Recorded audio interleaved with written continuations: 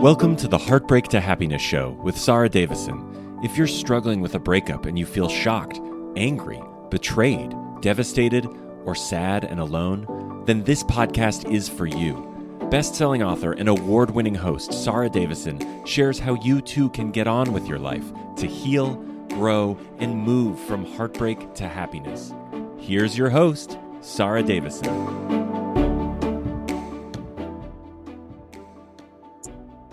Welcome back to the show. And today, my guest is Andrea McLean.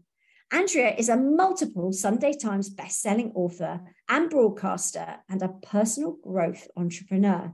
She is a #1 Sunday Times best-selling author of This Girl is on Fire, Confessions of a Good Girl, Confessions of a Menopausal Woman, and You Just Need to Believe It. In her 24-year career as a broadcaster, Andrea interviewed some of the biggest names in the business, including Oprah Winfrey, Beyonce, Drew Barrymore, and Michael Bublé.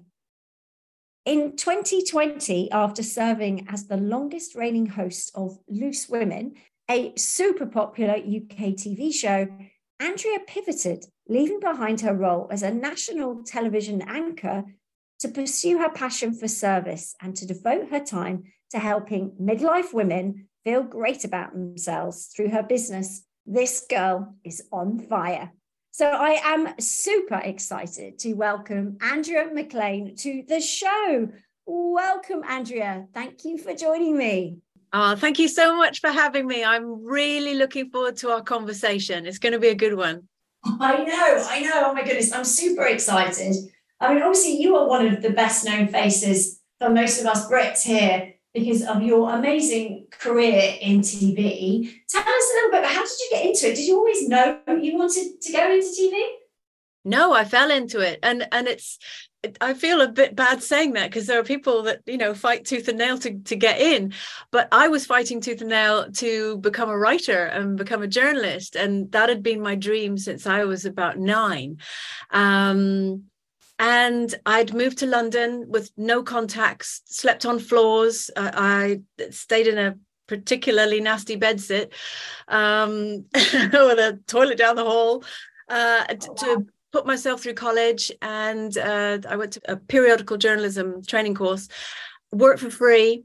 And then after working for a couple of years in print, which was brilliant, and I loved it, I unfortunately got promoted to being production editor of where I worked. And anyone who understands what being a production editor means understands it is the worst job. Well, some people love it. I didn't love it. It's not creative. I wasn't getting to write. I was in charge of making sure everybody was getting their copy in on time. And so I started sort of applying for jobs elsewhere, and I misread a job advert, and it ended up being for a weather presenter. And I thought this was so funny. I thought I'll go along and write a piece about what's it like to audition to be a weather presenter. And I ended up getting the job. So that was how I ended up in TV. Goodness. I mean, that's crazy. That is absolutely crazy, because obviously that's where I first saw you doing the weather. And I think you still are well known as one of the friendliest, most approachable people on TV. And then you went on to host Loose Women. So tell people, because obviously people listen to this all over the world, a little bit about Loose Women and what you did there. So Loose Women is the British equivalent of The View. And I was the longest serving anchor of that program. I left after 13 years. And it was an incredible show to host. We covered amazing topics. We had guests that you could literally only dream of. I interviewed Oprah Winfrey. I interviewed Michael Bublé many times. He's one of my favorites. Many A-list stars who came over to the UK to promote their work, and also some incredible British stars as well. We had musicians perform. I had my photograph taken by Bryan Adams as part of a body confidence episode that we did on the show. So I had an incredible time working there, and I loved working in television. And then it just came time for me to pivot and try and do something else. But oh my gosh, it was a ride. It was a lot of fun. Yeah, you shared a lot of personal information. Some of those topics were quite hard hitting, and obviously you've had your fair share of heartbreak, as are most people listening and watching this right now. So, how did you find sharing some of those stories with everybody? Because getting divorced is bad enough. You know, it's known as the second most traumatic life experience we go through after death of a loved one. But you did that in the public eye twice. So, tell us a bit about that. Well, when I first joined Loose Women, I found the openness of it really very challenging, because I had already worked for 11 years or so in breakfast television. So I worked on the equivalent of Good Morning America, and I started as the weather girl, but I sort of let them know, look, I've got broadcast training, I've got journalism training. So I then became known as a very empathetic and warm interviewer. So I was sent to interview people who found it difficult to open up, and I loved it. That was my skill set, and I loved it. So then when I moved on to Loose Women, I was used to anchoring a show, which was what I was being asked to do, but I was in no way used to bearing my soul. I was used to asking other people to do that, not me. So I found it really challenging. And then I realized that there was such power in openness, because through sharing your story, you make others feel less alone. And that, for me, instantly stripped away the sort of fear of judgment. Now, clearly not all fear of judgment, because I wouldn't be human if I didn't have fear of judgment. We all have it. But once I saw that actually by sharing my experiences, whether it was of infertility, struggling to have children, I had to have fertility treatment to have my son, of having a hysterectomy at 45, I had a full hysterectomy and went into full surgical menopause. And then eventually, obviously, opening up about, as you say, getting divorced, not once, which is bad enough, but twice. It's hard, because it's easier to talk about something that has been challenging in your life when you're referring to it in the past. Yes. Once you've done all the work and you've come out the other side, I can sit here quite now easily and talk about it, because it was years ago, many, many years ago. In terms of my first marriage, almost 2 decades ago. But when you're actually going through it at that time, it's raw. And what many people at home didn't realize is when I spoke about my divorce on the television, it had been building up to that moment for quite some time. I hadn't breathed a word to anybody. He had actually left the family home probably a month before, and I hadn't breathed a word. I also wasn't even living at home at that point. I had lots of ins and outs that I can't go into for personal and legal reasons, but I'd taken the kids and we'd moved to live with my parents, who were in Cheshire. And I was actually commuting from Cheshire, not even mentioning that I had this huge round trip. I didn't tell anybody what I was going through, not the team, no one. I think the only person who knew that I wasn't at home was the people who booked the trains. And I just said, I'm with my parents, never mentioned it. When I eventually said the words out loud, I need to announce my marriage has ended, it changes everything, because anyone who is going through a divorce, you can kind of keep a lid on it before anybody knows. But the minute it's out in the open, everything changes. It's like you're walking around with an open wound that people feel bizarrely entitled to poke their finger in and give, whether it's an opinion, ill-informed or otherwise, their take on it. They project their own sort of experiences onto you. It was really challenging. And I must admit, I didn't talk about my divorce on television in order to help people. I just talked about it because I had to. Now I talk about it because I know it will help people. But at the time, I was public property and I needed to say it out loud. I mean, that's got to be so tough. And I remember when I heard the news and watched you talk about it, I could feel your pain through the screen, and having been through that myself, obviously I get that pain, but that is so difficult to be that vulnerable with the public, because suddenly everyone, like you said, has an opinion, and some of it's true, some of it isn't.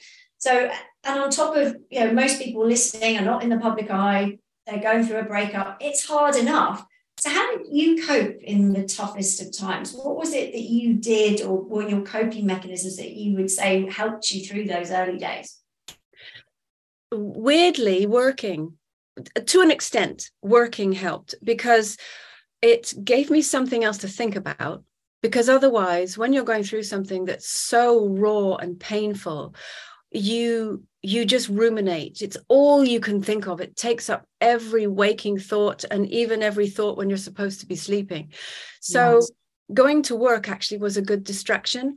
And once I'd said it, during that hour that I was live on television, I had nothing else to think about. It's like, when you work in live television, I liken it to being a Formula One racing driver. You cannot be thinking about anything else other than the job in hand. You get distracted, you'll crash. Now, clearly a Formula One racing driver, if they get distracted and crash, they could really hurt themselves. I could lose my job and embarrass myself. But it's kind of the same. You're doing something that is immensely pressured, and yet your job is to make it look so easy and deliver for the people you're driving for. So whether it's McLaren or whether it's ITV, it's the same. So for me, that was a respite. It was a relief, because I didn't have any. So in the build up to it, prepping in the morning, going through the papers, going to the morning meeting, sitting in the makeup chair, having the researchers and producers, from the minute you walk in the door, it's go, go, go. The script's changing, there's things changing, there's guests changing. When you're on air, there's people talking in your ear. You've obviously got a studio audience to think about. You have your guests. There is so much going on in your head. And whereas that would normally be very stressful, it was great. Because actually I could breathe out for a minute and I knew I was good at it. I was actually in my comfort zone doing something so challenging. Yeah. It was the other 23 hours of the day that were hard.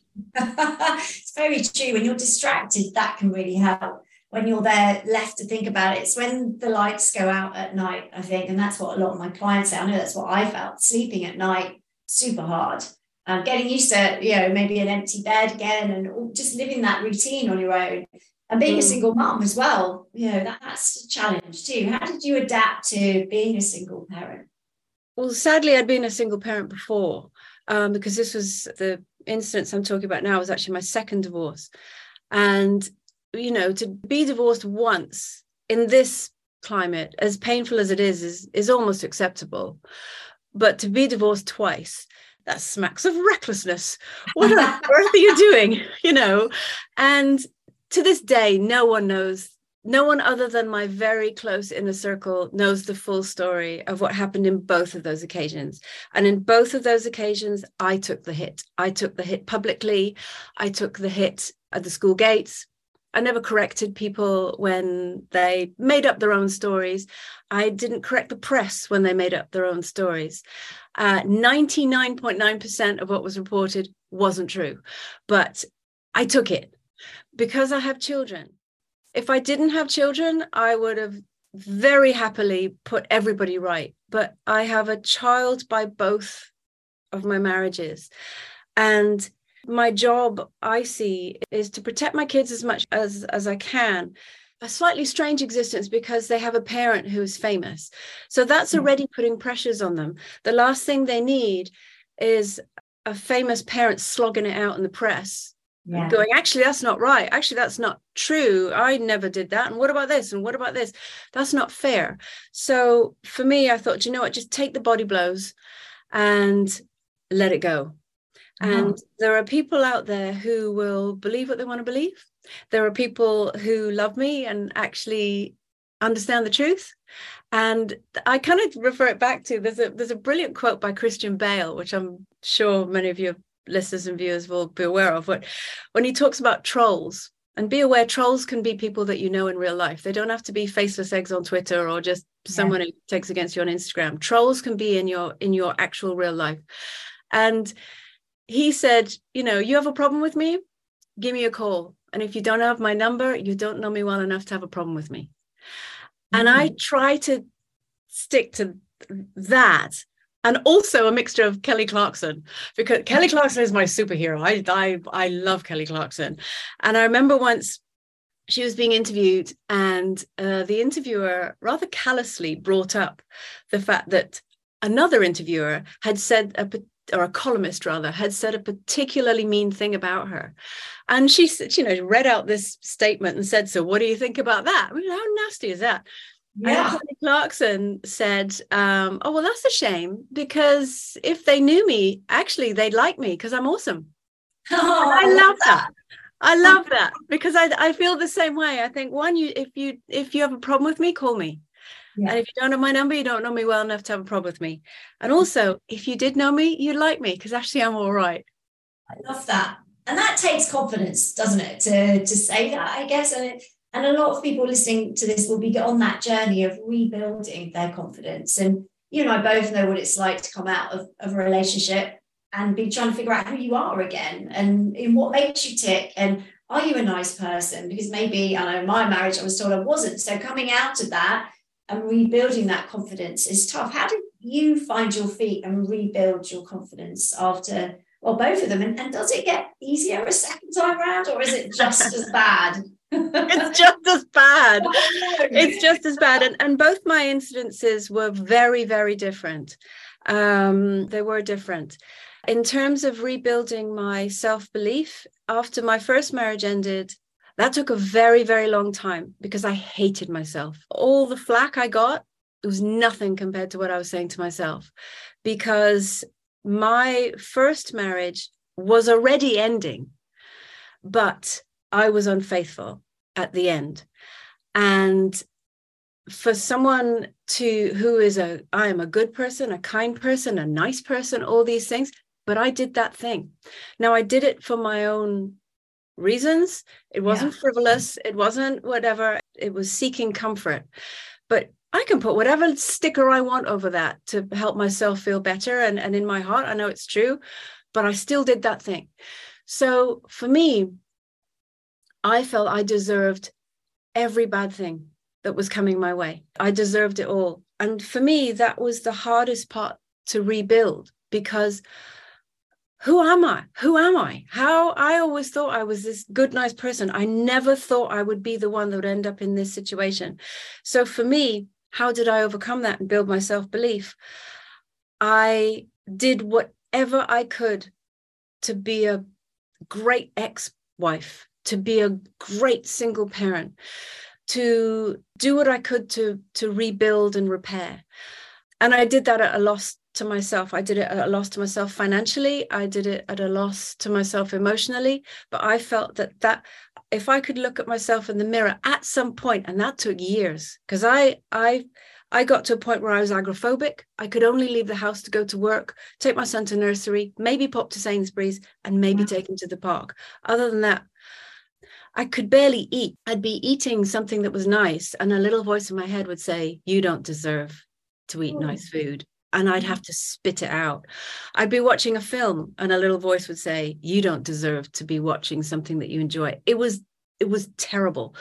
So for me, it was overcoming that horrible, horrible voice that I felt was speaking my truth.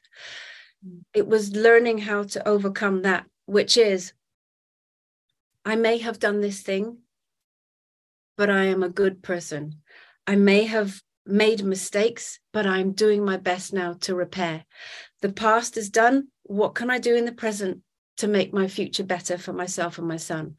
So that was that instance, and it was horrific. It was terrible. In the second instance, which was when I was working on Loose Women, at the time when my first divorce, I was working on breakfast television, so I had the same amount of press interest. The second time, it was a very different situation, but again, that voice reared its head, and it was a case of, well, what do you expect? No wonder you got this. This is all you deserve. But this time I was able to reframe it much more quickly, because I'd been through it the first time. I was able to understand that's not true. That's not true. These things that you're telling yourself in your head, that nasty, nasty voice that is sitting on your shoulder and just whispering into your ear, it's not true. So for me, and people will react in their own individual ways, but for me, I'm actually quite a shy person. I'm quite an introverted person. I'm confident. I believe in myself. I have huge amounts of self-belief in what I'm capable of. But in terms of emotionally, I'm quite a shy person. So I retreated inwards. It happened again. I was dropped by the mums at the school gates. Friends I thought I had, no one's picking up the phone. And I retreated inwards, and my group became very small again. And there was a kind of resignation to it because I'd been through it before. But what I focused on was, am I safe? Are my children safe? Can I provide for my family? That's all I care about. Yeah. Anything else, that is all I need to focus on right now, is looking after the safety of me, my children, and working to put a roof over their head. Anything else, that doesn't matter. And Amy put it really well, actually. Amy's my daughter, and we ended up talking about this period in time quite recently, and she said, wow, Mom, I didn't even know you were doing that. When I was little, you must have been like Mrs. Incredible, and you must have just like stretched over the top of us. And she said, I can almost see me and my brother playing underneath while you're stretched over the top of us like an invisible force field. So all we knew was just our happy house. I didn't know any of this went on. And I sobbed, because that's all I wanted to do. And it's like bullets bouncing off. But, I will say, I'm not Mrs. Incredible. I'm just a normal person. And obviously, bullets might not pierce, but they still hurt. But I think you just have to keep putting one foot in front of the other, and don't make the steps too big.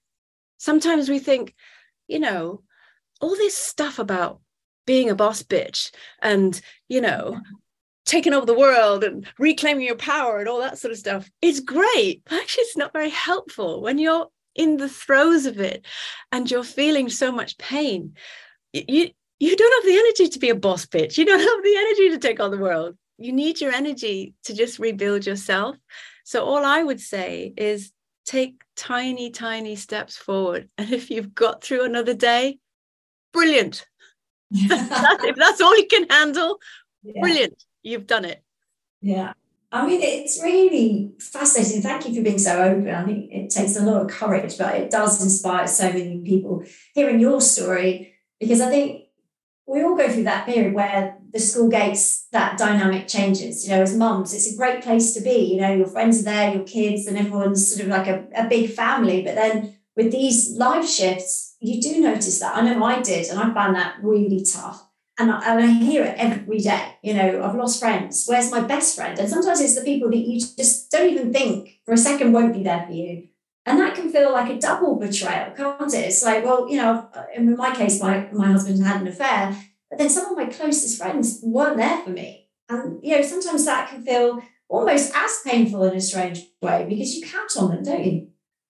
Yeah. And I suppose, because again, it had happened to me before, there was this, never mind the great resignation of the pandemic, my great resignation was of resigned to here we are again.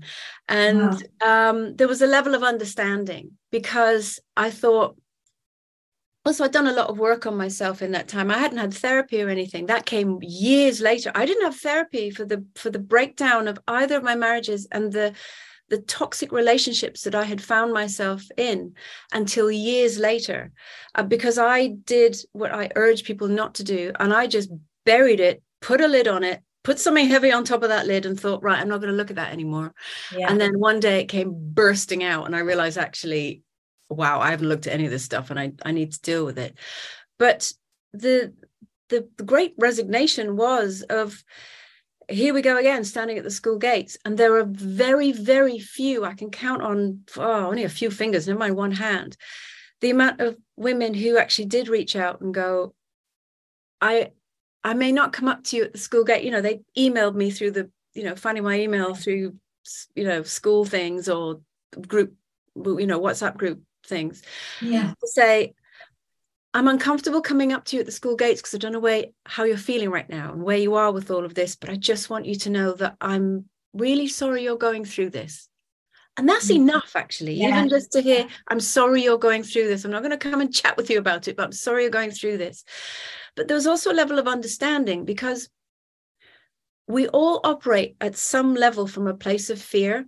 And our way to protect ourselves from that is to put ourselves somewhere where we feel safe and we feel comfortable.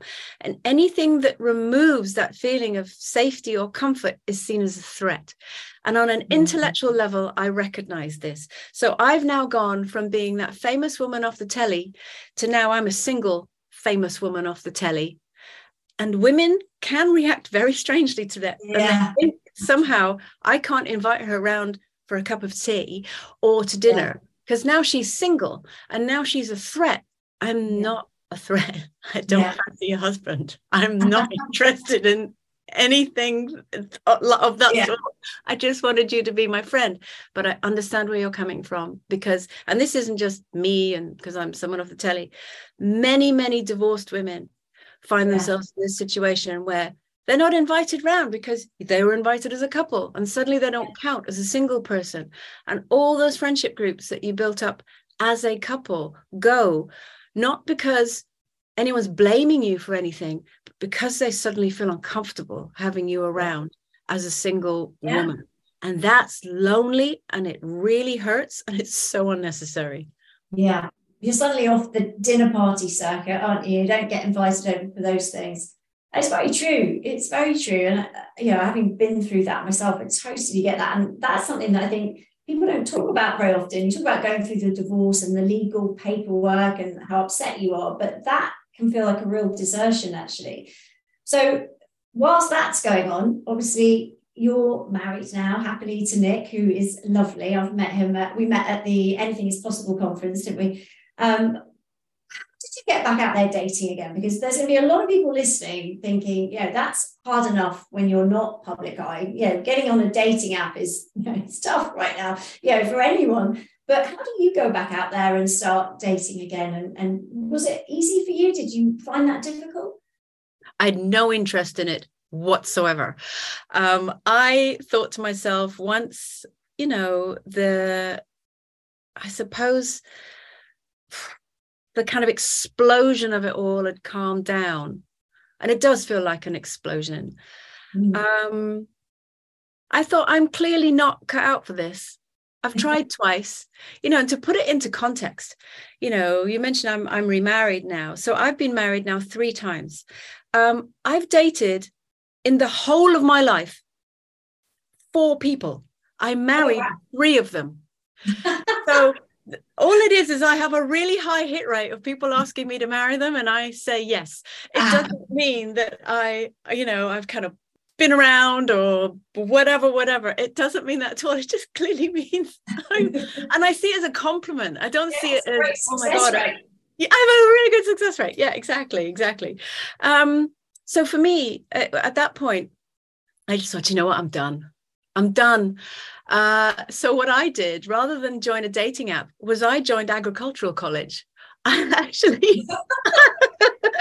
decided I needed to do something that kept me busy, and it was something that would bring me joy. So I was working on Loose Women at the time, and I joined an agricultural college near where I live, and I did a garden design course.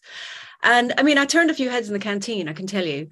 When I turned up, there's people going, isn't that woman off the telly? And I was like, yeah, it's me, but I also really love gardening. So I'm here to learn, just treat me the same as everyone else. And after a while, everyone kind of calmed down, and they did.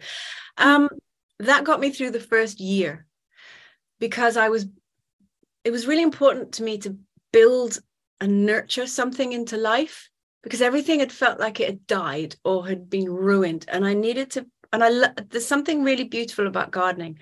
So I threw myself into that. And then people ask, oh, so you're a qualified garden designer? I'm not. I actually didn't finish my course because I got invited to do panto, which is the weirdest reason to not finish a course ever. But I actually didn't qualify because I had to do panto. So I was a fairy godmother in a panto. I know, weird. But again, I was I'd found my peace with my own company. And this is what I would recommend everyone to do, male or female. Find peace with your own company. Who am I if I am not part of another person's life? What do I like? You know, half the time we don't even know what we like, because we're so used to kind of going along with what has been, I don't know, seen as acceptable for the two of you. Or maybe you're a little bit more acquiescing, or you're a people pleaser, because I know I was. Yeah. And it was sitting down and thinking, what do I actually want to do? So that passed that amount of time. In terms of dating, I mentioned I dated someone and didn't marry them. I got invited to a charity ball or something, and a friend of mine sat me next to a gentleman, and I didn't know I'd been set up at this point, but I was. So we went out for a while, and we dated for a few months, and then it became really apparent that actually I was doing the same thing again. And it was friends of mine actually staged an intervention, and they literally, I stood in front of me and went, "We can see what you're doing. You're shrinking. You're putting yourself down again. You're letting him put you down. You're losing yourself. Your spark that had just started to come back is going again. Wow. And we can't let you do this for a third time. So we're standing in front of you and we are demanding that you break up with this person." And so I did. Friends. And good friends. Exactly. Friends like that. Absolutely. Exactly. And funny enough, they were work colleagues. They were it was the makeup department at Loose Women. Because in when you sit in the makeup department, it's like a hairdresser's. Yeah. Everybody, you know, we all tell our hairdressers our whole life. So it's like that. And they apparently they'd had a little meeting about me. And I came in one day and they went, "Right, enough is enough. You are drawing a line under this." So I did. Also, for you for listening, because we can tell friends this isn't the right person for you, but quite often people want to make their own mistakes, right? Oh, I'd already made loads of my own mistakes. I've been married before, so it was fine. But also I knew in my heart. But I think, you know, and I had entered that relationship with a very kind heart, because I could actually see, and I don't wish this person, who I won't say who they are, I wish them so much love and wellness. I really do. And I could see they were hurting and I wanted to help them. Yeah. But I was never going to. I was not right for them. Yeah. And deep down he knew it, and he, instead of just doing the honorable thing, I think he did what many men do, and they just think, if I'm mean enough to her, she'll go. I just kind of hung on to his leg, which is what I tend to do. But anyway, in terms of how did I end up remarrying again and finding love again, it's really I didn't want to. It was a bit like when I first found myself working in television. My friend Donna in the makeup department at Loose Women, she said, "Right, you need to have a laugh. All you do is you work, you look after your children, and that's your whole life. So you need a laugh." So a friend of my husband's is getting divorced. I've only met him a couple of times, but he seems nice and he seems lots of fun. Come out on a double date with us, and even if nothing happens, you'll have a good laugh and it'll be fun. And I was literally like, oh, I so don't want to do this. I've never dated, really. I've never been on an app. I've never joined a dating agency or anything. I don't even know how to. I mean, I say that the previous man I dated, we just kind of became friends and got to know each other and went out. You know, it was like that. Yeah. So I, and any single mother will understand this, I had to drop one child to one house. I had to drop, which was in London, I had to drop another child to north of London. Then I had to drop the dog to the kennels. Then I had to drive all the way down to Brighton for this one date. By the time I got there, I just thought, oh, do you know, I'd really like to just stay in this hotel, put deli on and just order a bottle of wine into the inn. This is ridiculous. But I went out and I met Nick that night on this blind date that I did not want to go on. And apparently he didn't want to go on it either. And we both only went because we didn't want to let our friends down. Oh, And we've been together ever since. very sweet. What a story. What a story. And that actually also shines a light on, the less glamorous side of going on dates, doesn't it? Because we all have to then juggle kids and dogs and where we're going to stay and driving and parking. It's not as easy as it used to be, is it? And now you have a blended family, right? So you and Nick both have kids. So how does that work? Have you got any tips for someone listening who is about to blend their families together? What would you advise? We do have a blended family. We are very lucky that our children are kind of all within the same age bracket. So that's helpful. So our children now are, because it's nearly 10 years on now, are 16, 18, 20 and 21. But obviously, subtract 10 years, that's where we were then. Yeah. So it was very challenging, I won't lie.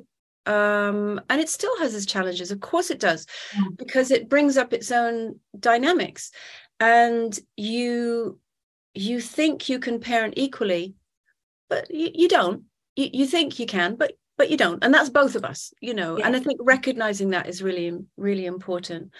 And also, you can't control the dynamics that happen outside of your home. So we have 3 exes between us who each have different parenting styles and different rules and what have you, compared to in our house. So the kids are moving between these spaces, and it is challenging. We have found our way with it, which is great. Yeah. What I would suggest is, and this came into our life years later, and it would have been useful if we'd known about it earlier, is family coaching. Now, family coaching is different to family counseling, because, and obviously family counseling is very important if say a divorce happened for very traumatic reasons, and the children are moving in and out of spaces where they maybe don't feel as safe, or they need to understand why certain things have happened. So of course, family counseling is important, but family coaching gives you the tools that you need, just as you do with helping people go through divorce. If you deal with a family coach or someone who's used to dealing with young people or children, it really helps give all of you as a family the tools that you'll need when you come together as a blended unit. And it helps you take individual responsibility. It gives you empathy and understanding, rather than reacting with, well, this is my house and this is how I do things, and expecting everyone just got to jump in line. That's never going to work. Is something you all go to together? Do you all, with the kids, both of you go with all the kids? How we have done it is actually the kids go individually. Okay. And they go one, and I think that's important. They feel heard. Yeah. Because if you go, there's a lot of us, there's 4 kids and 2 grown-ups and but because obviously with our training now, because we've both trained as coaches, and we now work with people who come to the table with all kinds of different challenges, I suppose we have a better level of understanding than most parents would, and also most individuals would. What's strange is this thing that I used to feel so much shame about actually has become incredibly useful as an empathetic tool when I'm listening to other people, because there's nothing you can tell me that I won't understand. I haven't read it in a book, I felt it. So that's made it really powerful. But in terms of the kids and their coaching, we found that if they go on one-to-one, they're able to be really open. We all may think as parents that we have a great relationship with our kids and they tell us everything. They don't. Of course they don't. We didn't tell our parents everything. And even if we're progressive and we're free thinking and we're all the things, we're still their parents. So they're not going to tell us everything. So it's really important that they have somewhere where they can offload to someone who understands, but who then also gives them tools, clarity and tools to move forward. And we found that's made the biggest difference. I love that. I love that idea. And I think children having a voice and being able to say what they think is super important. As you said, without the tools to create the change, then it doesn't work. But absolutely. And having walked in the shoes, you are such an empowering coach, I think, because you've lived that experience, Andrea. So tell us now, you've pivoted, you are doing your coaching. Tell us about what you're doing now and how people can find you and get involved. Well, I mean, I was part of the Great Resignation during the pandemic, of which I had no idea that I was part of something that everyone else was doing. You know, no one does when they're doing something that's just related. We just do what we want to do for ourselves. Yeah. I've been interested in growth, personal growth, in coaching, probably. So I'm in my mid-50s now, so probably the last 30 years or so. I just didn't know that was its name. I'd been interested in psychology and human behavior. It was something that I'd done as part of my degree many years ago, but also through the skills that I'd learned in interviewing people and learning to be empathetic and this kind of thing. And then really, I realized I wanted to take something that comes very naturally to me, which is to be empathetic and to want to lift and build. But I wanted to do it in a different way, rather than just simply listening to someone's story when I interview them. And particularly on the TV show that I worked on, the maximum amount of time that I might have with a really fascinating guest, the maximum would be 8 minutes. Wow. Now, if you take into account, you have 2 minutes to calm them down because they're on live television. That leaves 6 minutes to really get them to explain themselves. They've just started to get warmed up, and then you're going, I'm so sorry, we've run out of time. Yes. And I just didn't want to do that anymore. And clearly, obviously, I could do it through podcasts and this sort of thing. But I also wanted to take my skill set and bring it to the masses, if you like. I'm really fortunate that I get to meet experts in their field. My little black book is brilliant, but not everybody has that luxury. So I wanted to sort of bring it to everyone. And so I set up this Girl Is on Fire. It started off as an online blog where I, again, used my skill set, was interviewing people. Then it became a community. I've now moved it. It's been going it's coming up to 6 years now. And was it 5 years? 5 or 6 years. And now I've moved it onto Facebook, and it's a beautiful, safe space. It's a private Facebook group where I have conversations about midlife issues. You're on my bucket list, Missy, so I'm going to be having a chat with you about coming onto my Facebook group about literally anything that affects us in midlife, and I offer them tools and support. I run courses, I run workshops, I do live events, I go into companies and just show them that actually companies put so much emphasis on the bottom line, and I get that, I totally understand that, but actually by empowering your workforce to feel really great about themselves at whatever experience they're going through at home. In this instance, with regards to what we're talking about now, it could be divorce. People in your team could be going through a horrific situation at home right now. But imagine if you had the tools where you were making them feel good about themselves while they're at work. What a tool. So what I do is I go in and I show teams just how to build their self-belief, build their confidence. Doesn't matter what you're going through. I will have been there, but also I can show you how to, whether it's put a brave face on at work, how to use your experiences to empathize with your clients, with your teammates. I bring that into all different sorts of walks of life, and I love it. I love what I do. Well, you are like a ray of sunshine, I have to say. I mean, for those people watching, you can just see you glow, and you've got such an amazing energy.